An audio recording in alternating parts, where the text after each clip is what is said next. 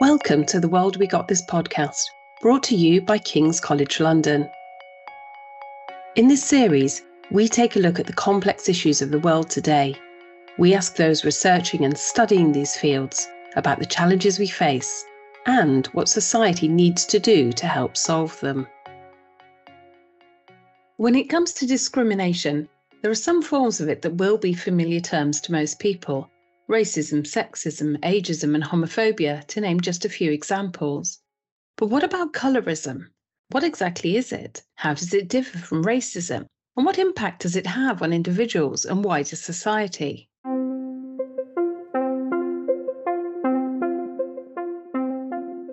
My name is Julie Weldon, and in this episode of the World We Got This podcast, we will explore the topic of colourism with Dr. Aisha Phoenix, a lecturer in social justice in the School of Education, Communication and Society here at King's College London.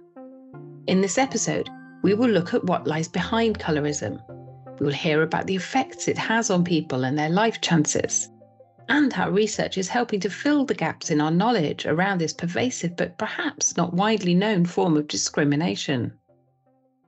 Welcome, Dr. Aisha Phoenix, to The World We Got This. Could you please start by explaining what colourism is for those who might not have heard of the term before? Colourism is skin shade prejudice in which minoritised ethnic people are penalised for having dark skin. What is less well known is that colourism also includes phenotypical features. So minoritised ethnic people are penalised the further their features are from those associated with whiteness. So, for example, for Black people, those who have broader noses, tighter curls and fuller lips are subjected to more prejudice than those whose features approximate those associated with whiteness. So how does it relate to and differ from racism? So they're interrelated. Colourism and racism are interrelated, but they're distinct. Racism is prejudice or discrimination based upon a person's racialized or ethnic group, whilst colourism is prejudice on the basis of skin shade. And so colourism can affect the intensity of racism that a minoritized ethnic person is subjected to, with those with darker skin being subjected to worse treatment. Is it found in all societies around the world? And if so, can we identify some of the reasons for that? For example, what role has colonialism played? So, yes, colourism affects people of colour around the world, and it's got different histories in different parts of the world. So for those people who are descendants of transatlantic slaves, you have all of the impact of the way in which slaves were treated differently, depending on if they were the product of slave master rapes, for example, and they had lighter skin and were treated better. So you have that on the one hand, and then that's perpetuated when slaves, after emancipation, when those who have lighter skin had more education, higher status, and that's perpetuated through relationship choices that lead to families retaining that light skin deliberately.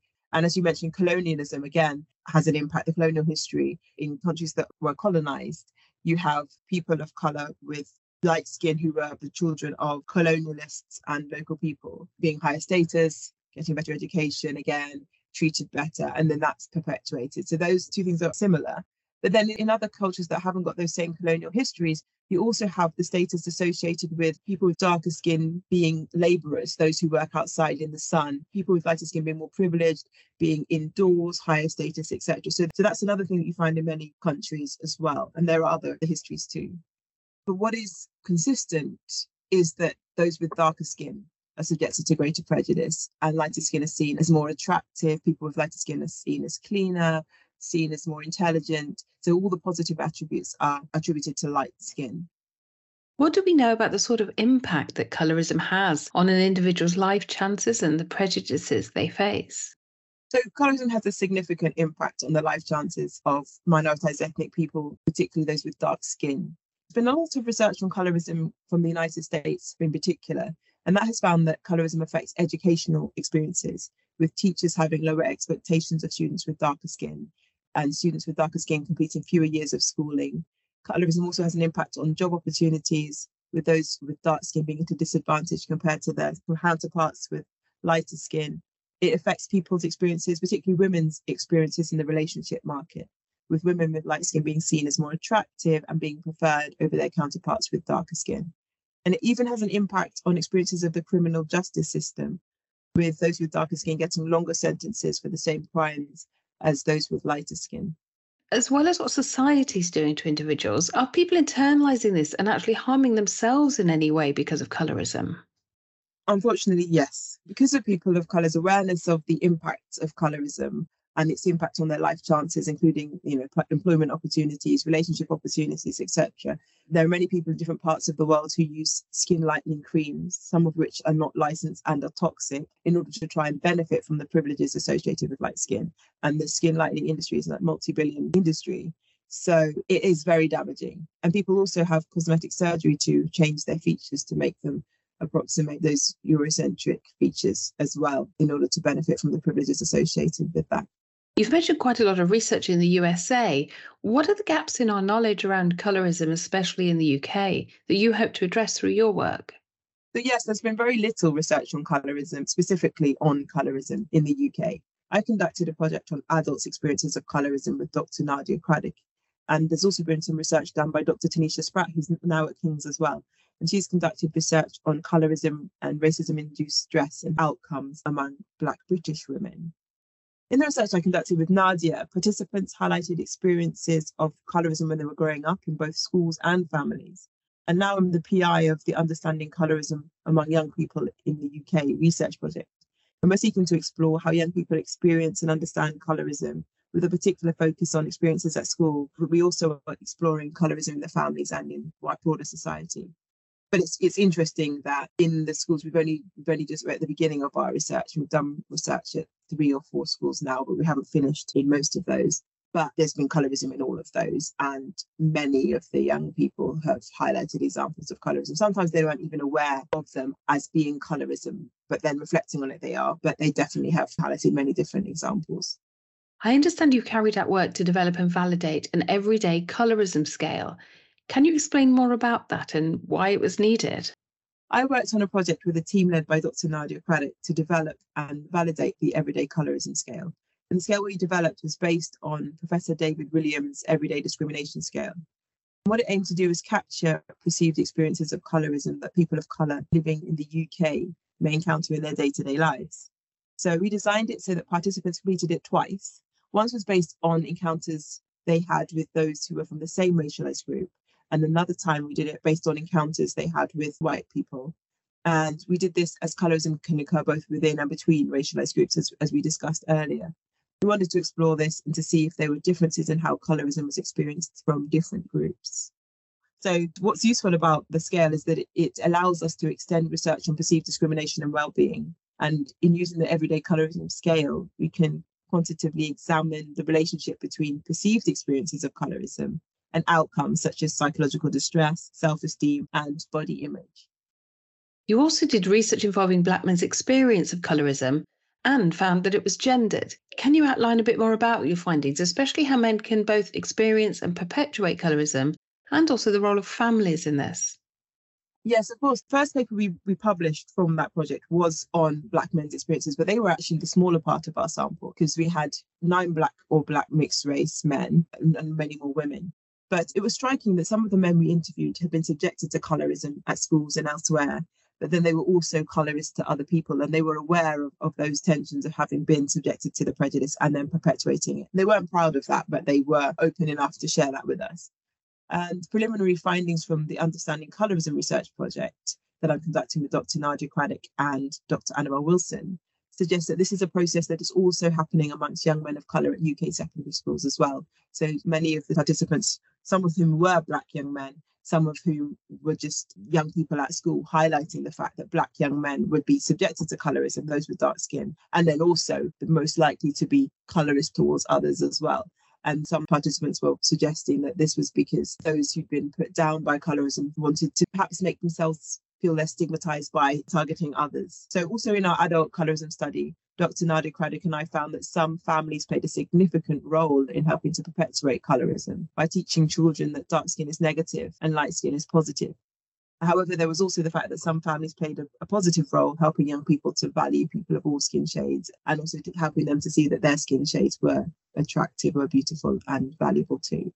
And the gendered aspects of this, how did that materialize itself? And was there an element that women bear the brunt of this discrimination because of the additional pressures that society puts on women around attractiveness?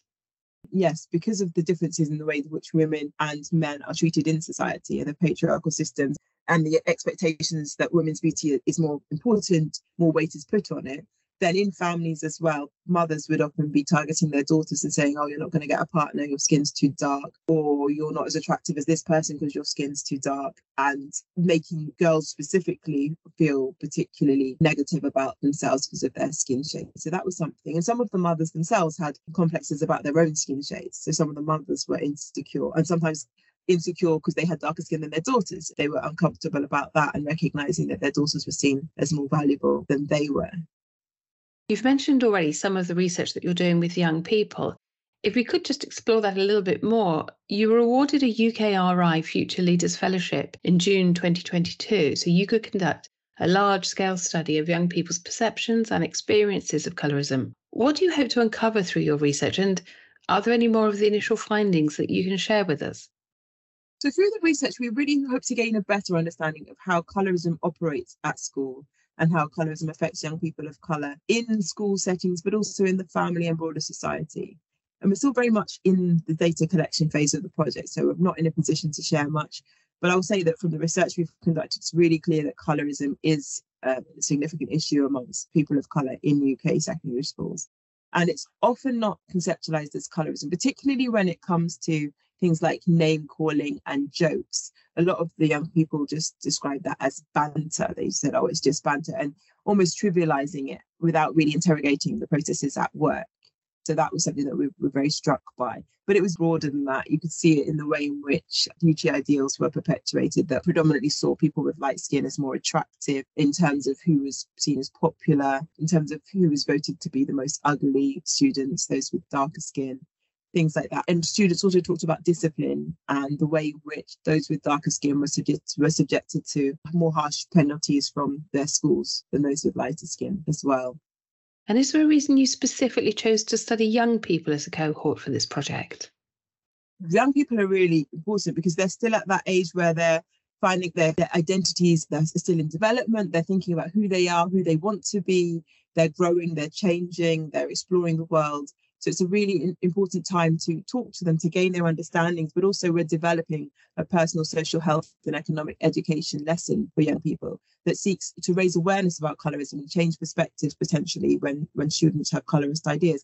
And therefore, it's really important to talk to them at that age where we still have that impact before they grow up and become family members themselves, where they can perpetuate colorism to the next generation. But I think our research has also shown that it's important to talk to even younger children. So we're talking to children who are in years 8 and 9 and years 12 and 13.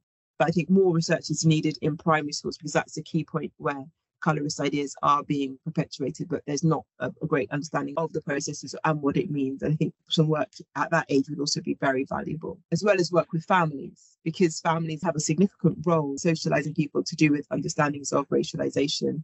And they also have, as we mentioned, a role in helping to perpetuate colourist ideas. So if we did work with young people at that primary school age and also their families, that could be very powerful, as well as with teachers, because there's no point in just doing work with families while teachers then continue to differentiate based on not only racialised backgrounds, but also skin shade. One of the other things that's really important that I hope will come out of this research is thinking about how we contribute to teacher training, because a number of the students have talked about issues to do with how teachers treat students of colour in colourist and racist ways, and also Muslim students as well.